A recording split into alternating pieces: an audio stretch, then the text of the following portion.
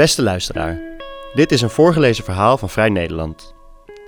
Wat, denkt schrijver-kunstenaar Jona Valken, als je de stress van een druk leven nu eens niet bestrijdt met meditatie-apps of mindfulness, maar zoals monniken dat al 1500 jaar doen, volgens de regel van Benedictus? Jona leest zijn verhaal zelf voor.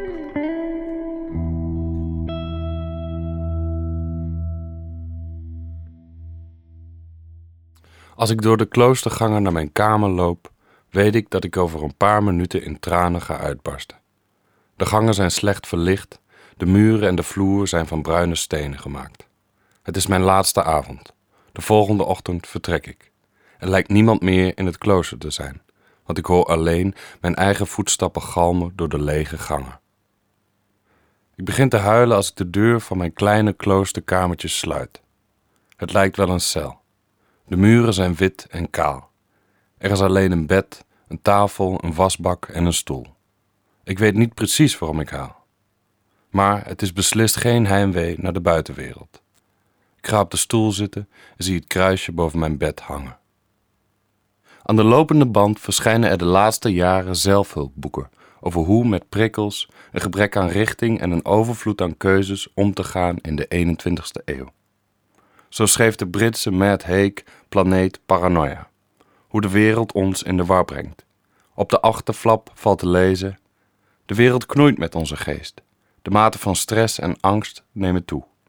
Een snelle, gejaagde planeet zorgt voor een snel en gejaagd leven. We zijn meer verbonden, maar voelen ons steeds eenzamer. In het boek Door het licht van Erik Jan Harmens spreekt de hoofdpersoon die een verslaving heeft overwonnen over hoe hij ooit leefde in het donker en nu moet wennen aan leven in het licht. In dat licht komen prikkels en gevoelens vol binnen. Alles lijkt weldadig, toch is er ook een blijvend verlangen naar verdoving. De zucht naar rust is groot, maar de zucht naar een god lijkt verdwenen. Trouw en de Volkskrant publiceerden onlangs series over religies die in zwaar weer verkeren. Priesters, imams en theologen verantwoorden hun noodlijdende instituten en spraken over de toekomst ervan. Rust intrigeert mij niet in het bijzonder. Misschien ben ik bang voor de stilte. Het idee van een god daarentegen fascineert me wel. Maar in mijn omgeving, vol linkse, milieubewuste, atheïsten of agnosten, wordt geloof afgedaan als ouderwetse waanzin die hoop en rust schept voor bange of zelfs domme mensen. Gesprekken over religie zijn al doodgebloed voor je eraan begint. Maar hoe kun je eigenlijk iets verachten als je hem, het of haar, niet kent? Atheïsten kunnen zeer dogmatisch en moraliserend zijn in hun ongeloof. Onder de agnosten zou je meer openheid ten opzichte van religie verwachten. Maar veel verder dan ik geloof niet in God, maar wel dat er iets is, komen ze vaak niet. Sommigen maken bij dat iets handgebaren alsof ze iets kostbaars vasthouden, terwijl ze een beetje peinzend naar boven kijken. Wat als we de stress van onze overvolle, drukke levens nu eens niet bestrijden op een nieuwe manier met een meditatie-app of mindfulness, maar op de beproefde manier waarop monniken dat al 1500 jaar doen volgens de regel van Benedictus. Toen ik besloot om het klooster in te gaan, was de meest gehoorde reactie onder de 40ers en 50ers in mijn omgeving: wat heb je daar dan te zoeken? Aan het christendom hadden zij zich immers juist ontworsteld.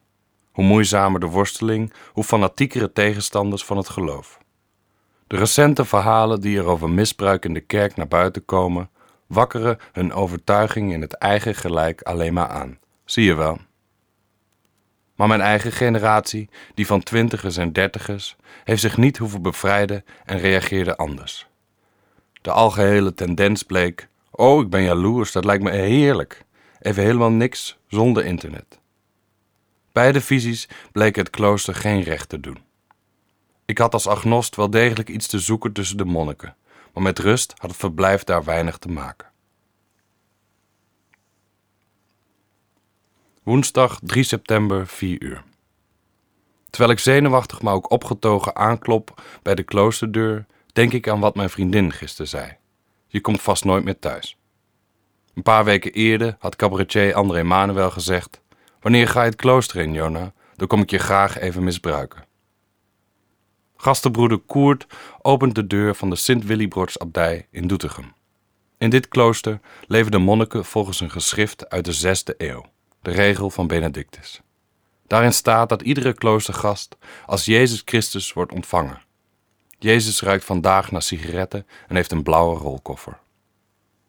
Tijdens de rondleiding door het klooster struikelt gastenbroeder Koert bijna over zijn lange gewaad en een vloerkleedje. Het verschil tussen vloerkleed en habit kan vervagen. We gaan het kerkje van het klooster binnen. Het is er koud, donker en het ruikt naar wierook. Alles is van steen of hout. 6 keer per dag, op gezette tijden, vindt hier een dienst plaats. Deze liturgie van kerkdiensten en de stilte de rest van de dag vormen het werk van een monnik. Tijdens mijn 4-daagse verblijf zal ik zoveel mogelijk met deze liturgie meedoen. Vervolgens laat Koert de eetzaal en de keuken zien. De inrichting is vergelijkbaar Spartaans. Ik vraag of Koert wel eens kookt. Nee, zegt hij. Ik doe wel de afwas. Gasten mogen ook helpen, maar je moet elkaar ook weer niet in de weg lopen. Hij vertelt dat alle maaltijden in stilte worden genuttigd. Het lijkt me een verademing. Groepsgesprekken aan tafel storen me doorgaans. Koert zegt, er worden wel boeken voorgelezen tijdens het eten en in het weekend draaien we klassieke muziek. Dat is erg bijzonder. Op de eerste etage zitten 10 gastenvertrekken. Ik krijg een klein en overzichtelijk kamertje met een kruisje boven het bed. Koert vraagt me een formulier in te vullen. Dan moet ik ook het vakje invullen bij inlichten tijdens een noodgeval. Ik denk God, maar schrijf het telefoonnummer van mijn vader op. Is er ook wifi? Vraag ik Koert. Wil je daar niet even mee wachten? Reageert hij. Nou nee, met een knipoog zegt hij, ons wifi-wachtwoord is stilte AUB. Avonddienst, vespers, 5 uur tot 5:30. De kerkklokken luiden. Het is zaak om binnen 10 minuten in de kerkbank te zitten. In de regel van Benedictus staat hoe je je naar de kerk moet begeven.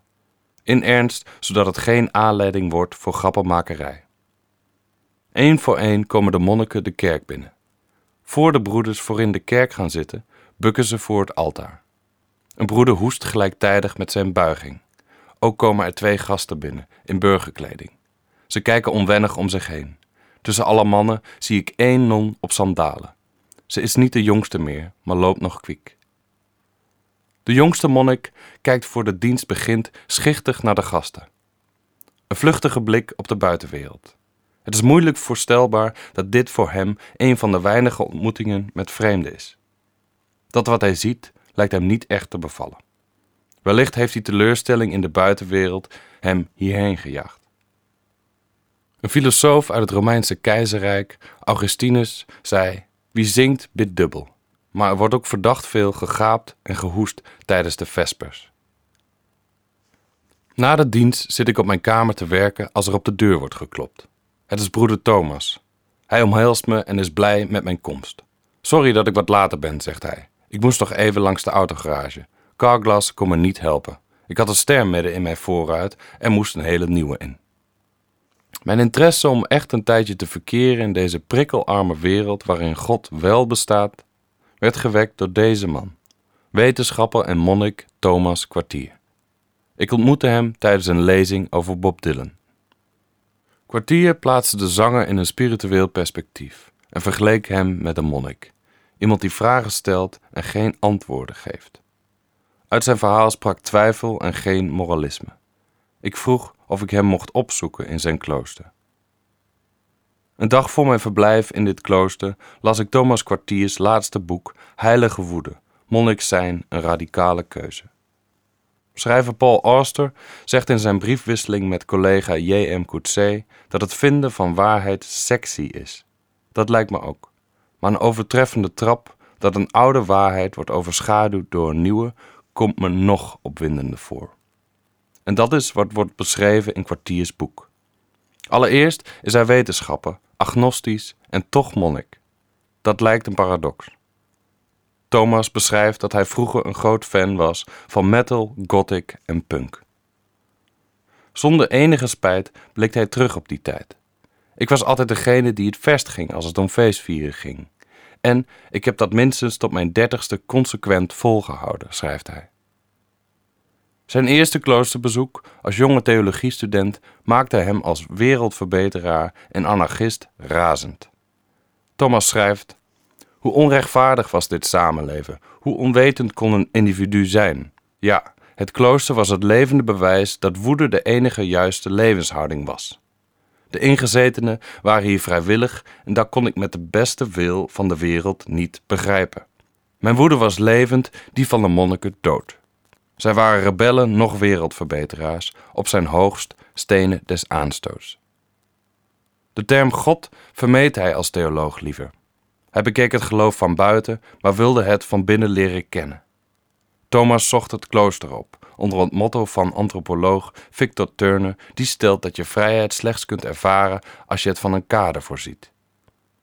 Zo radicaal als hij vroeger was in zijn muzikale voorkeur, zo werd hij ook in zijn manier van leven. Over zijn beweegredenen om het klooster in te gaan schrijft Thomas: het heeft veel te maken met mijn diep van binnen gevoelde woede. Dat de wereld je datgene waar je naar op zoek bent niet kan bieden. Het zal sommigen misschien verrassen dat een gevoel als woede met het kloosterleven verbonden kan zijn. Woede is lang niet altijd zo gericht dat zij zich rechtstreeks in een levensproject laat omzetten. Dat vergt bereidheid om je aan het leven bloot te stellen. Ook aan de destructieve kanten ervan. In het klooster kun je namelijk niet wegrennen. Thomas en ik lopen door de lege kloostergangen, halen koffie en gaan dan in een klein spreekkamertje zitten. Vroeger werd er de biecht afgenomen. Ik zeg dat de twijfels over het geloof me erg bevielen in zijn boek, en dat ik het ook opvallend vond dat hij niet het klooster is ingegaan omdat hij nou zo katholiek was. Ik vraag: tot in hoeverre spreken jullie onderling over ieders zoektocht of twijfels? Dat gebeurt vrijwel nooit, antwoordt hij. We zijn met elkaar maar echt als eenlingen. Dus je weet ook nooit wat een ander bidt, vraag ik.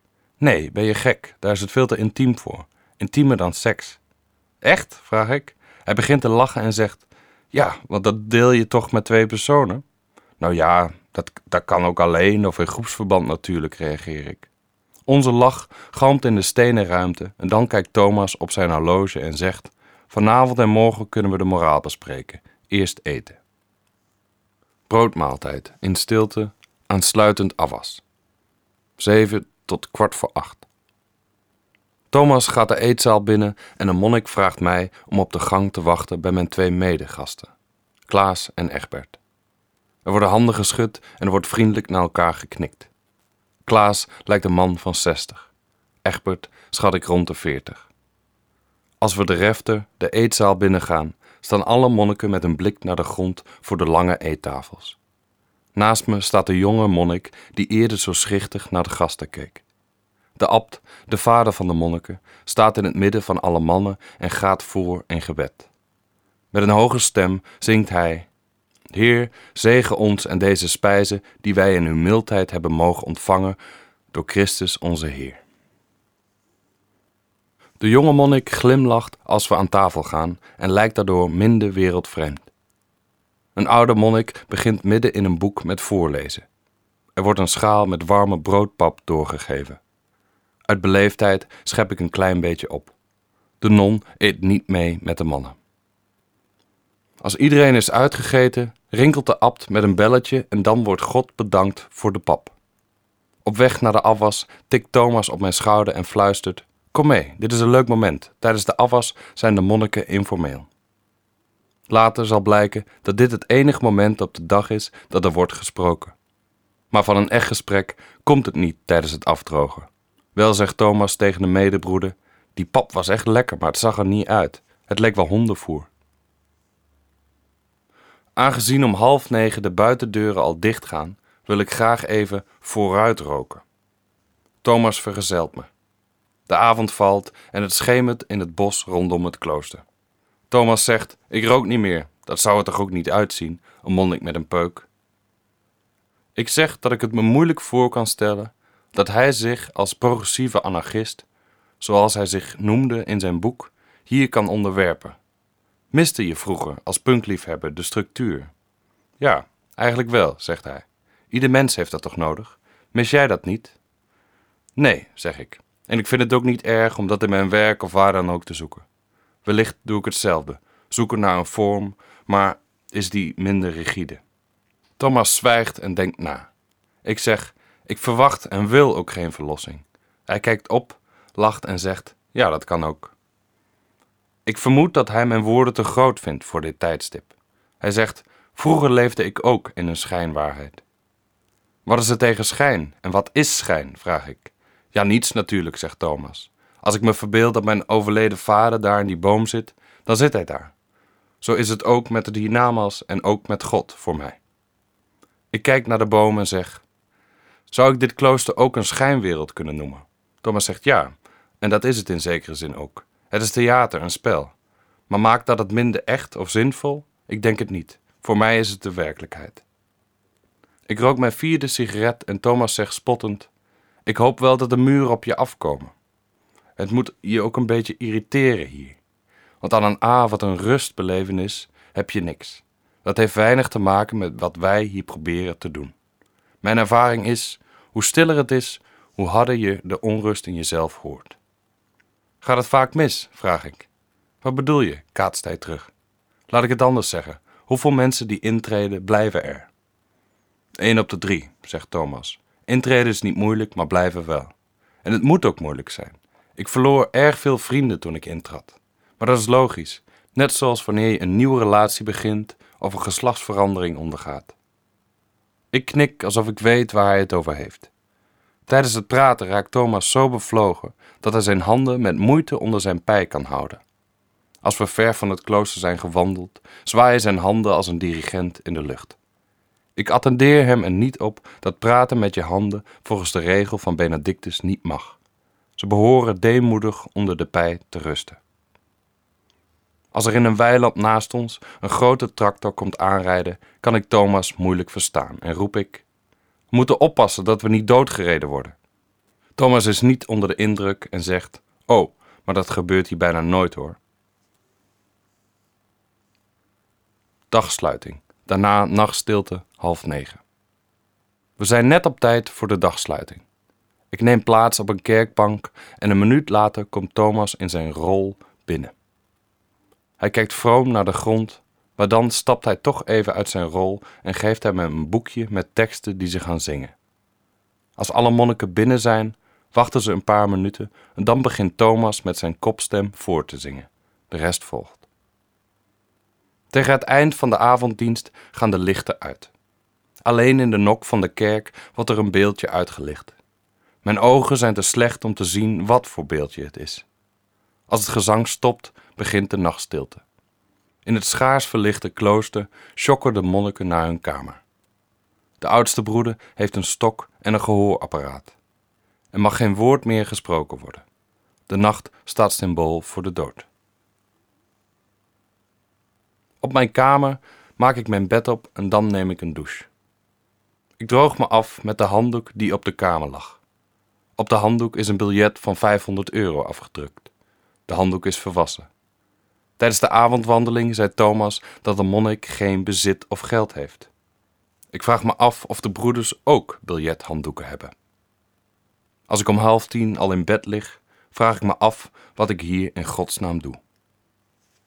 Lezingendienst, 6:15 tot 6:15.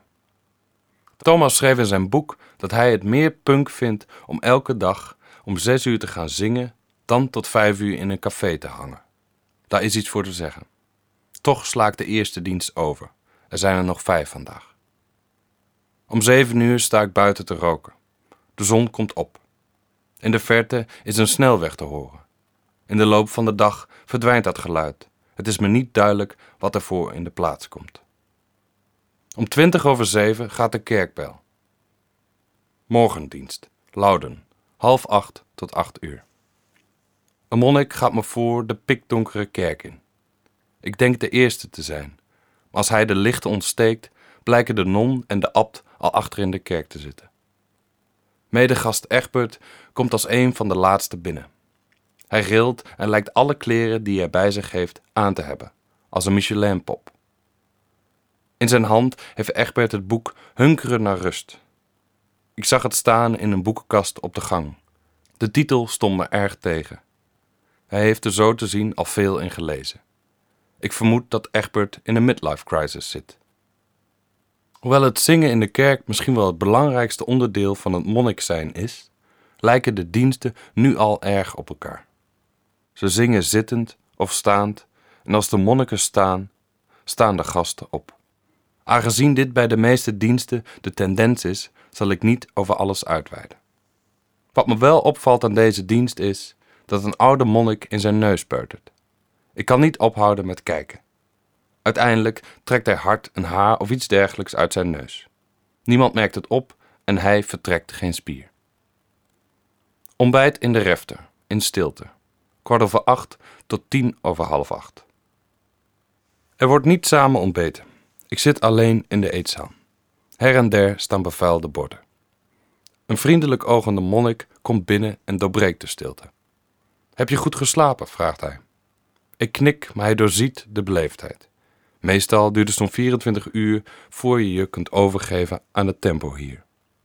Ik weet niet of ik me wel wil overgeven. Eucharistieviering.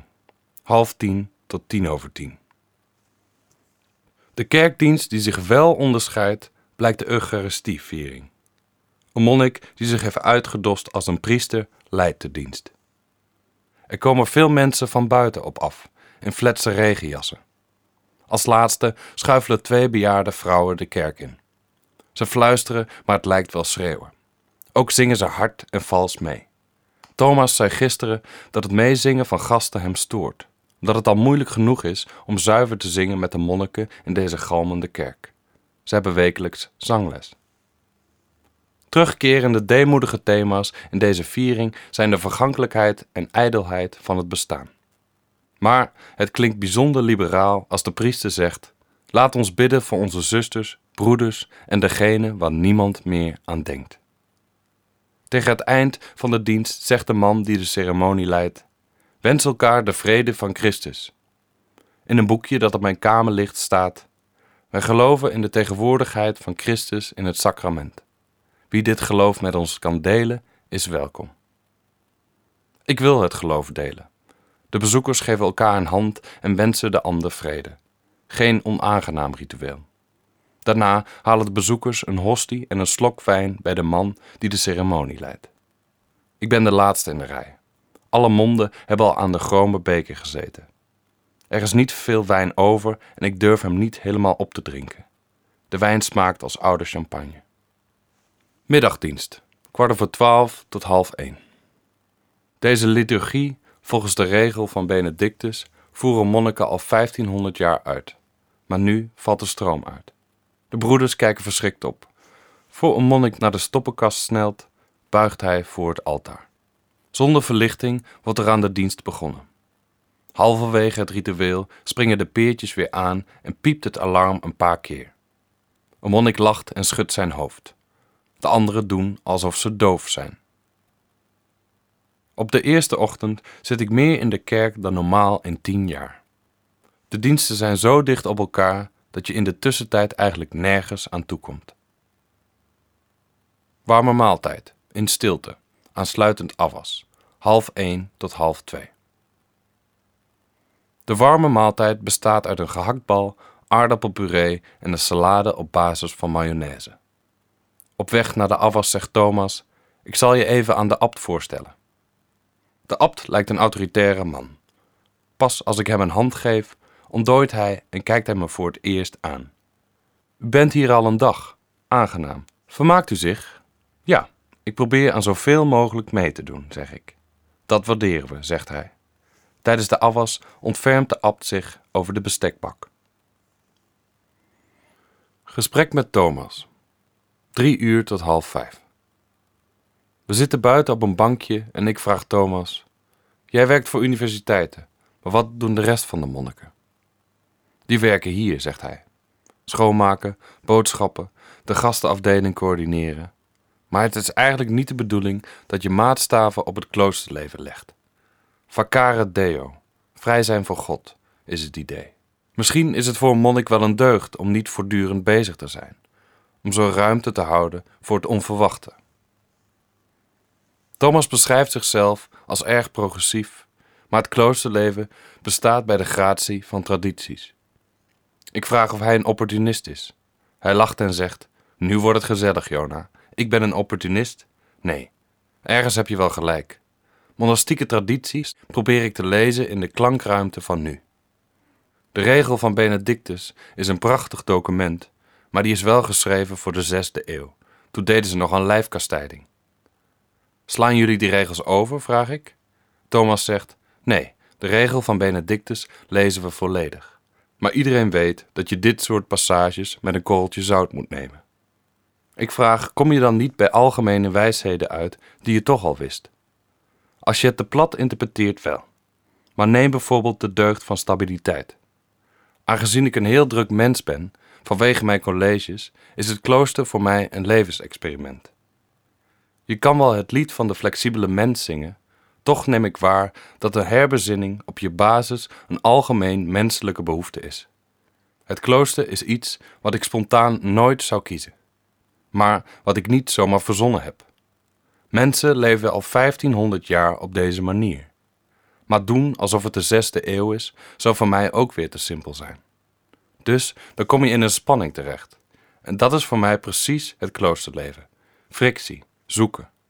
Trouwens, die regel van Benedictus wordt te pas en te onpas gebruikt. Voor leadership en time management cursussen. Ik vind dat er geen recht aan doen. Waarom, vraag ik? Omdat het subversieve eruit gehaald wordt. God hoort erbij. Dat is voor mij misschien wel het meest schurende wat er is. God. Ik vraag, wat voor antwoorden verwacht je van God? Geen, zegt Thomas resoluut. Maar wat behelst je zoektocht dan, vraag ik.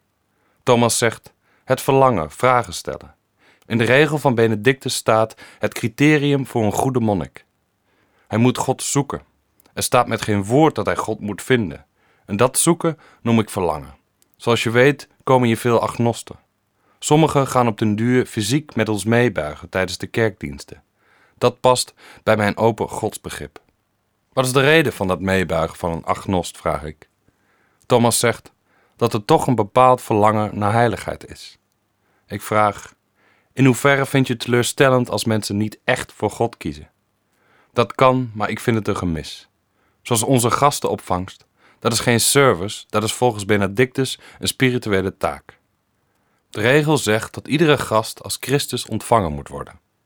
In de ander die binnenkomt, ontmoet je je eigen verlangen en je hoopt dat de gast een existentiële zoektocht deelt. Natuurlijk komen er ook mensen die gewoon een beetje willen uitrusten. Maar als ze komen om hun tijdsindeling op orde te krijgen, dan gebruiken ze het klooster op de verkeerde manier. En daar verzet ik mij tegen. Een klooster is per definitie doelloos. Een plek zonder waarom. Het is er omdat het er is. Punt. Dat klinkt doellozer dan de buitenwereld, zeg ik. Aanvaarden dat iets doelloos is inderdaad extreem verwarrend, zegt Thomas. Ik ben er geen held in. Toch moet je proberen om het toe te laten. Sommige gasten schieten in de spirituele stress. Ze zeggen, ik wil mediteren, alle diensten meemaken, wandelen en een stapel boeken lezen. Ze maken een agenda hier.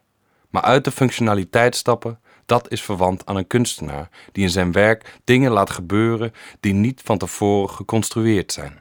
Monnik en kunstenaar zijn daarin synoniem. Ik zeg, maar bij kunstenaars zit er vaak niks onder. Thomas zegt, wat moet eronder zitten dan? Nou, jij noemt af en toe iets God en ik niet. Thomas zegt, in jou komt dat niet op, maar dat is natuurlijk ook een taalspel. Het woord God wordt een bepaalde werkelijkheid. Het vult zich met leven en daarom gebruik ik het. Daarmee zeg ik niet dat elke kunstenaar religieus is, hè? Het gevaar is dat je hier imperialistisch wordt. Maar ik denk dat elke kunstvorm spirituele elementen kent. Kunstenaars zeggen toch vaak, kunst maken is niet te plannen. Ik zeg, ja, maar in zekere zin lijkt me het wel te plannen. Door gewoon te gaan zitten en niet op inspiratie te wachten. Discipline. Juist, je maakt de wereld klein door structuur, liturgie of discipline, zodat God of de kunst mogen verschijnen. Trouwens, heb je het niet warm met die jas aan? Is toch verschrikkelijk dit weer? Ik zeg, nee, de zon moet je omarmen. Of kan dat niet als je in God gelooft? Hij lacht en zegt, nee joh, ik verlang altijd naar regen. Teleurgesteld kijkt hij naar de strak blauwe hemel. Thomas, zeg ik kan je volgen, maar het nadeel waar ik atheïsten ook om kan verachten, is dat het anderen uitsluit. Is dat zo? Vraagt Thomas. Iedereen is welkom hoor. Er zal zich hier niet snel een moslim melden, zeg ik. Nee, dat is waar. Maar ik denk dat de islam een geval apart is.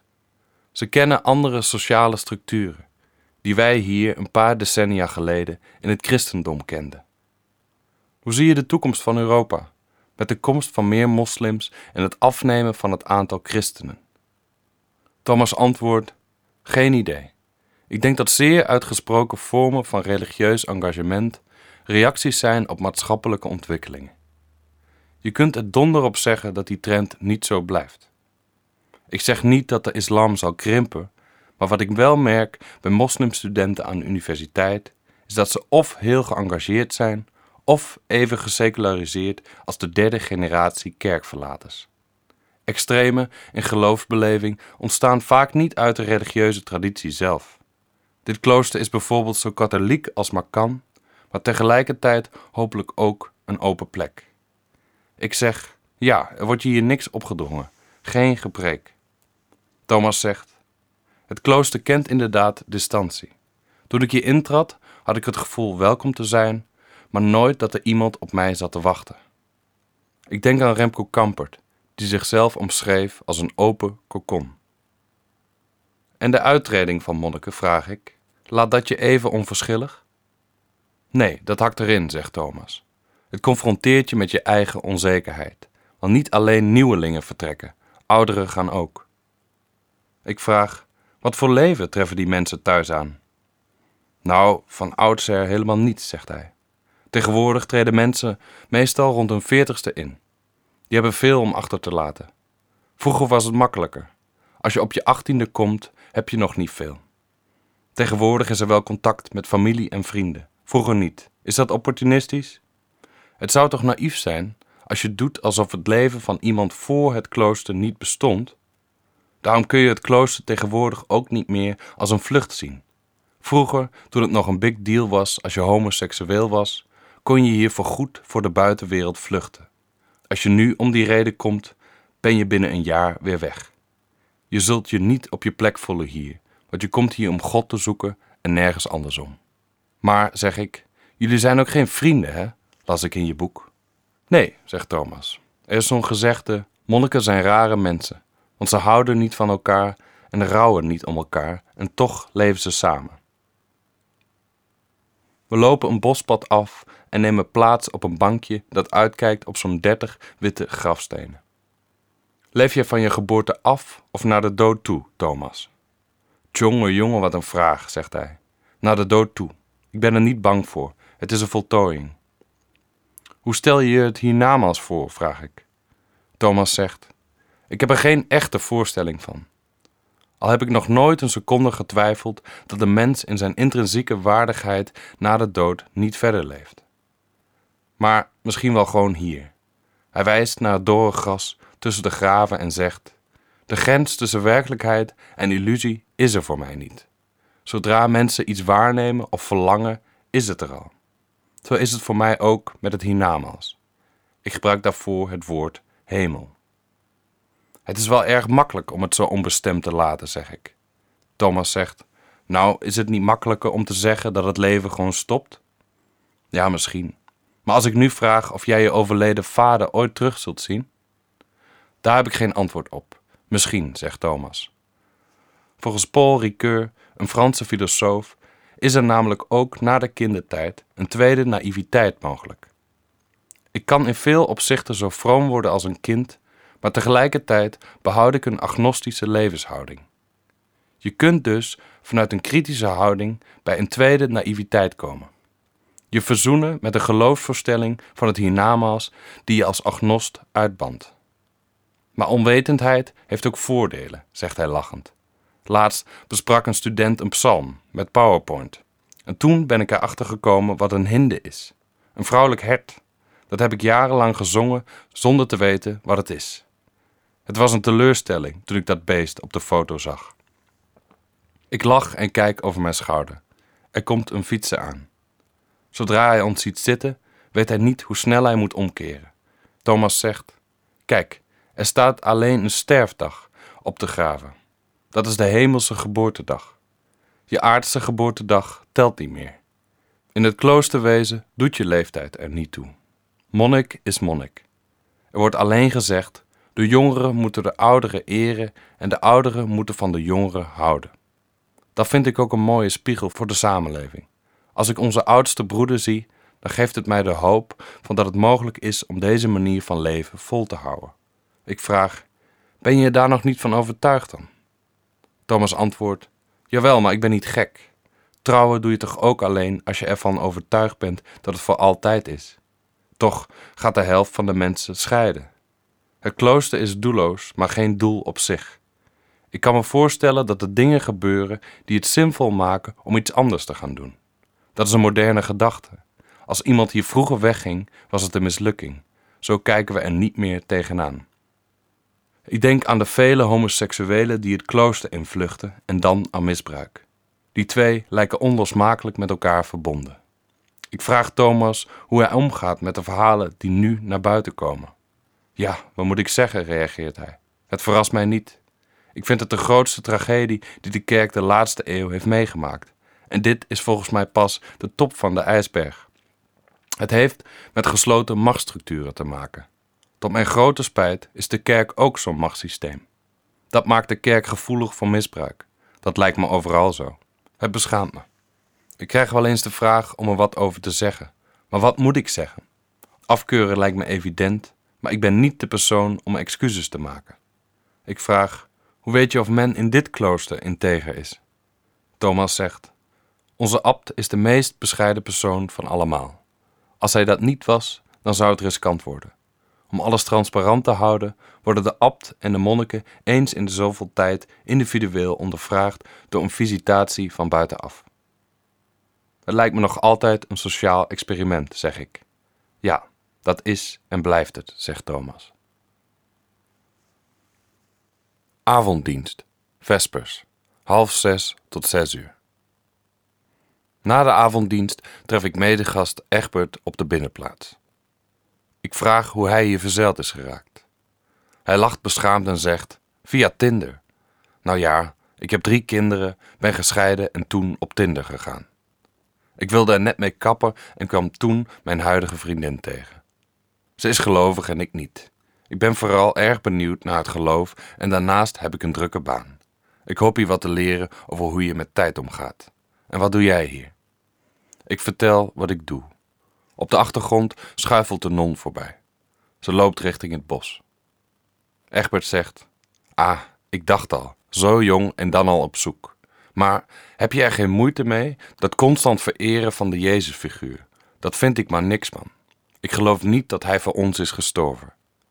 Dat lijkt me ook vooral een verhaal, zeg ik.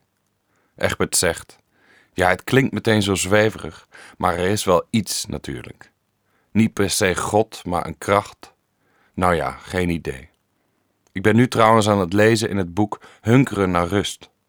Daarin staat dat die Benedictus ooit eens opgewonden werd van een vrouw en dat hij om zijn lusten te bezweren door de bramenstruiken is gaan rollen. Hij begint hard te lachen en zegt, ik ben dus de hele middag op zoek geweest naar bramen en brandnetelstruiken, maar ik kon ze niet vinden. Dat moet ik de abt hier eens vragen. Ik denk dat de bramenstruiken hier in de buurt al helemaal platgewalst zijn, zeg ik. We lopen het klooster in en Egbert zegt, als ik eerlijk ben, was ik eerst een beetje bang voor je. Ik dacht dat je een ontspoorde jongere was. Ik dacht dat jij een godzoeker met een fikse midlife crisis was. Broodmaaltijd, aansluitend afwas. 7:00 tot 7:15.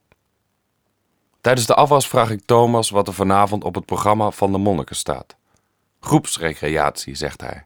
Maar gelukkig doen we vanavond geen spelletjes. Dat is niet mijn ding, Rummy Cup. Hou jij van spelletjes? Ik zeg nee. Van ganzenborden zie ik het nut niet. Schalks, zegt hij. Jona, waar hebben we het nou vanmiddag over gehad? Het gaat in het klooster om de doelloosheid. Ik zal voor je bidden. Tijdens het roken, voor de dagsluiting, bel ik mijn vriendin. Ze vertelt over haar vermoeiende werkdag en het is moeilijk om op haar woorden te concentreren. Interesseren haar problemen met collega's me niet? Staat het soms de doelloosheid, waar Thomas het over had, om God toe te laten in de weg? Wat ik met mijn desinteresse of die doelloosheid moet, weet ik niet. Dagsluiting, daarna nachtstilte. 8:30 tot 8:45. Tijdens de dagsluiting buigen de monniken en bekennen ze hun schuld van de dag. Ik belijd voor God Almachtig en voor u allen dat ik gezondigd heb in woord en gedachte, in doen en laten, door mijn schuld, door mijn schuld, door mijn grote schuld. Egbert buigt zijn hoofd een beetje. Als enige gast buig ik niet mee. Het meest mysterieuze aan het klooster vind ik dat de kerk in de laatste paar minuten van de dagsluiting donker wordt gemaakt. Vervolgens loopt iedereen in stilte door de schemerige gangen naar hun kamers. Al 1500 jaar staat de nachtstilte symbool voor de dood. Of, zoals Thomas het vanmiddag verwoordde, voor de weg naar binnen waar je je eigen eindigheid tegenkomt. Vrijdag 5 september, lezingendienst, 6:15 tot 7:15. Morgendienst, Louden, 7:30 tot 8:00. Egbert komt niezend de kerk in. Ontbijt in de refter, in stilte, 7:15 tot 7:50. Na het ontbijt stopt medegast Klaas een appel in zijn broekzak. Dan verlaat hij de refter. Op zijn naam na heb ik hem geen woord horen zeggen. Misschien is hij doofstom of heeft hij niks te zeggen. Eucharistieviering, 9:30 tot 10:10.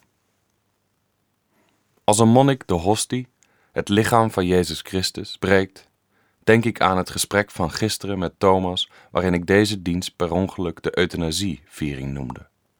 Hij moest hard lachen toen ik zei, maar ja, eucharistie, executie of euthanasie, wat is het verschil?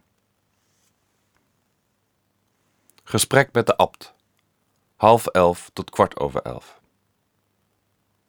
De abt, broeder Henry, wijst op zijn rommelige bureau en zegt: ik probeer werk en privé gescheiden te houden. Je moet flexibel zijn in mijn functie. Ik vraag me af hoeveel privéleven hij nog heeft als hij vertelt dat hij op zijn 12e naar een internaat verhuisde en op zijn 18e monnik werd in het Limburgse Vaals. Hij zegt: ik kwam erachter dat ik dit leven wilde door een interview op televisie met een monnik. Het pastorale ligt me minder. Dat is uitdragen. Dit is naar binnen kijken en zoeken. Maar ik zou mensen van nu afraden om zo vroeg het klooster in te gaan. Het vereist wat levenservaring. Sinds 3 jaar is broeder Henry abt. Weigeren voor deze functie was geen optie, zegt hij. Je wordt gekozen. Ik ben eigenlijk best een bezorgd type. 10 jaar geleden was ik nog overspannen. Maar iemand zei me toen ik abt werd: je zult de kracht krijgen die je nodig hebt in deze functie. En hij had helemaal gelijk. We spreken over de vele oude monniken in deze gemeenschap en dan komt al snel de dood ter sprake. De abt zegt: als iemand doodgaat, los van de tragiek die het soms met zich meebrengt vanwege ongelukken of jonge leeftijd, is hij in mijn beleving rijp om te gaan. Het is moeilijk voor te stellen, maar ook jaloersmakend, dat je zoveel blind vertrouwen kunt hebben in iets dat niet zichtbaar is, maar overal schijnt te zijn. De abt lijkt gewend aan praten, veel hoef ik niet te zeggen.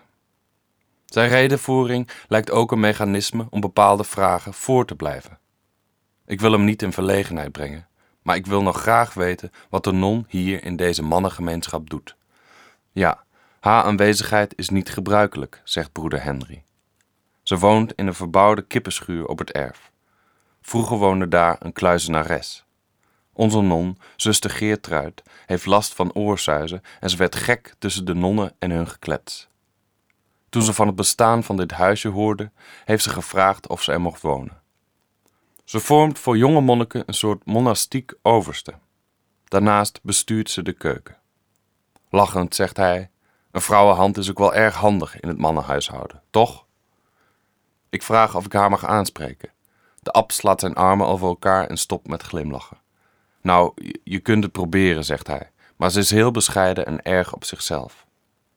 Als ik een paar minuten later buiten op een bankje zit, komt de non voorbijlopen. Ik durf haar niet te storen, maar ik glimlach wel. Zacht zegt ze: goedemorgen. Middagdienst, 12:15 tot 12:30. Warme maaltijd, aansluitend afwas, 12:30 tot 12:30. Na de afwas tref ik gastenbroeder Koert op de gang. Heb je het overleefd hier? Vraagt hij. Jazeker, ik kom graag nog eens terug, antwoord ik. Of het beleefdheid of de waarheid is, weet ik nog niet. In de middag, rond 3 uur, tref ik Thomas toevallig nog even buiten. Hij heeft zojuist de eetzaal schoongemaakt en voor het eerst draagt hij geen pij, maar burgerkleding. De zon schijnt, maar toch draag ik een winterjas tegen de koude wind. Hij zegt, als ik nu zeg, die jas is veel te warm, dan hou je hem toch zeker aan? Ik knik schuldbewust en zeg, ja natuurlijk. Die eigen wijsheid herken ik maar al te goed, zegt hij. Ik zeg dat we veel gelachen hebben, dat had ik niet per se verwacht met een monnik. Wat ik Thomas niet zeg, is dat ik ook zo met een tweetal beste vrienden en mijn geliefde omga. De ernst en de zinloosheid van het leven mag besproken en ook bespot worden. Ik noem mezelf wel eens ironisch katholiek, zegt Thomas. Want waarom zou je niet mogen lachen? Dat is geen minachting. Ik vind ironie een manier om dingen duidelijk te maken die anders misschien heel ongemakkelijk zouden zijn. Lachen relativeert en is toch ook een emotie? Thomas vraagt of ik klaar ben voor mijn vertrek morgenochtend. Want of je hier nou 4 dagen of 4 weken blijft, tijd is een ander begrip hier. Ik zeg, klopt, ik ben al bezig met weggaan. Wellicht is de tijd in de monastieke wereld fluïde, omdat de dood geen obstakel is, maar slechts een bijzaak en een gevolg van het leven. Als je die jaloersmakende levensinstelling accepteert, wordt mindfulness volgens mij alle minuut zinloos. Thomas zegt, ik vond de dialogen en je houding in het klooster erg mooi. Onze non, zuster Geertruid, zei het me net nog in de keuken. De jongen voegt zich mooi in onze gemeenschap. Ik voel me vereerd. Afscheid nemen is vooralsnog geen hobby. Ook op plekken waar je een buitenstaander bent, kun je je thuis gaan voelen. Het maakt me wat melancholisch. Ik vraag hoe Thomas met afscheid nemen omgaat, aangezien hij ook veel in het buitenland zit voor lezingen en dergelijke. Steeds heeft hij in een korte tijd heel intensief contact met mensen en dan keert hij weer terug naar het klooster in de zelfverkozen eenzaamheid. Voor het eerst moet Thomas echt lang over een vraag nadenken. Over het meeste wat ik hem vroeg, leek hij al eens nagedacht te hebben. Hij zegt, ik heb heel wat zielige oude monniken gezien. Ze hebben vriendschappen met gasten. Overdag is dat leuk, maar die gasten gaan weer naar huis en hebben een gezinsleven, terwijl jij alleen op je kamer zit. Je moet oppassen dat je niet een soort zielige Baloo de beer wordt. Als ik door de lege kloostergangen naar mijn kamer loop, weet ik dat ik over een paar minuten in tranen ga uitbarsten. Het gebeurt en ik weet niet precies waarom. Het is geen heimwee naar de buitenwereld. Ik moet denken aan de laatste zin van Jozef Roods roman Vlucht zonder einde. Niemand in de wereld was zo overbodig als hij. Misschien is dat het. Die zin lijkt alles te behelzen wat een klooster of zelfs een leven van je vraagt. Vormgeven aan de eenzaamheid en onvolmaaktheid in naam van God of wat dan ook, in een poging om je eigen overbodigheid te accepteren. Het huilen stopt als de kerkklokken voor de avonddienst luiden. Avonddienst, vespers, 5 uur tot 5:30. Broodmaaltijd, aansluitend afwas, 7 uur tot 7:15. Er zijn 3 nieuwe gasten gearriveerd. Daarom wassen Egbert en ik niet af. Dagsluiting, daarna nachtstilte. 8:30 tot 8:45. Zaterdag 6 september. Lezingendienst, 6:15 tot 6:15. Voor het eerst maak ik de allereerste dienst op de dag mee. Het verschil met de andere diensten is niet waarneembaar. Toch ben ik blij dat ik er zit, al is het enkel om Thomas een eer te bewijzen. Morgendienst, Louden, 7:30 tot 8 uur. Volgens Thomas zou een klooster doelloos moeten zijn, maar de liturgie geeft juist dwingend structuur aan de dag. Hoewel de kerkdiensten vervelen en irriteren, brengen ze ook een zekere voldoening. Het is namelijk het enige wat je moet op een dag. Daarna is het klaar. Maar rust brengen ze niet. Telkens keek ik op de klok wanneer de volgende dienst zou zijn. In de tussentijden zou je vrij moeten zijn voor God, vacare Deo. Als kloostergast heb ik dé regel van Benedictus geschonden. Het is een voorwaarde dat je in een klooster God komt zoeken. Ik heb God niet gezocht, gevonden of als zodanig herkend. Maar ik ben er wel van overtuigd geraakt dat een godservaring je ook als agnost kan overkomen. Voor de een voelt dat misschien alsof hij in hondenpoep stapt, voor de ander als een buitenechtelijke verliefdheid. Bekering tot het geloof sluit ik daarom ook niet uit, maar misschien wel pas in een volgend leven of in het hiernamaals. Je zou het opportunistisch kunnen noemen, maar pas als de grens tussen de realiteit en de verbeelding vervaagt, is alles mogelijk. Ontbijt in de refter, in stilte, 7:15 tot 7:50. 5 minuten na het ontbijt sta ik met mijn rolkoffer op de stoep voor het klooster. Er is evenveel zin als weerzin om de buitenwereld in te gaan. Er komt een nieuwe gast aanrijden in een blauwe Volkswagen Golf. Als hij zijn raam opent, de autoradio zachter zet en roept: "Hey, mag je hier wel parkeren?" ben ik alweer terug in de buitenwereld. Jezus stapt uit, hij is kaal en heeft een witte sporttas bij zich.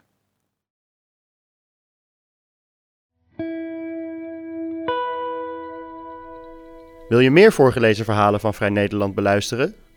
Kijk dan op vn.nl/voorgelezen of abonneer je in SoundCloud, iTunes of een andere podcast-app naar keuze.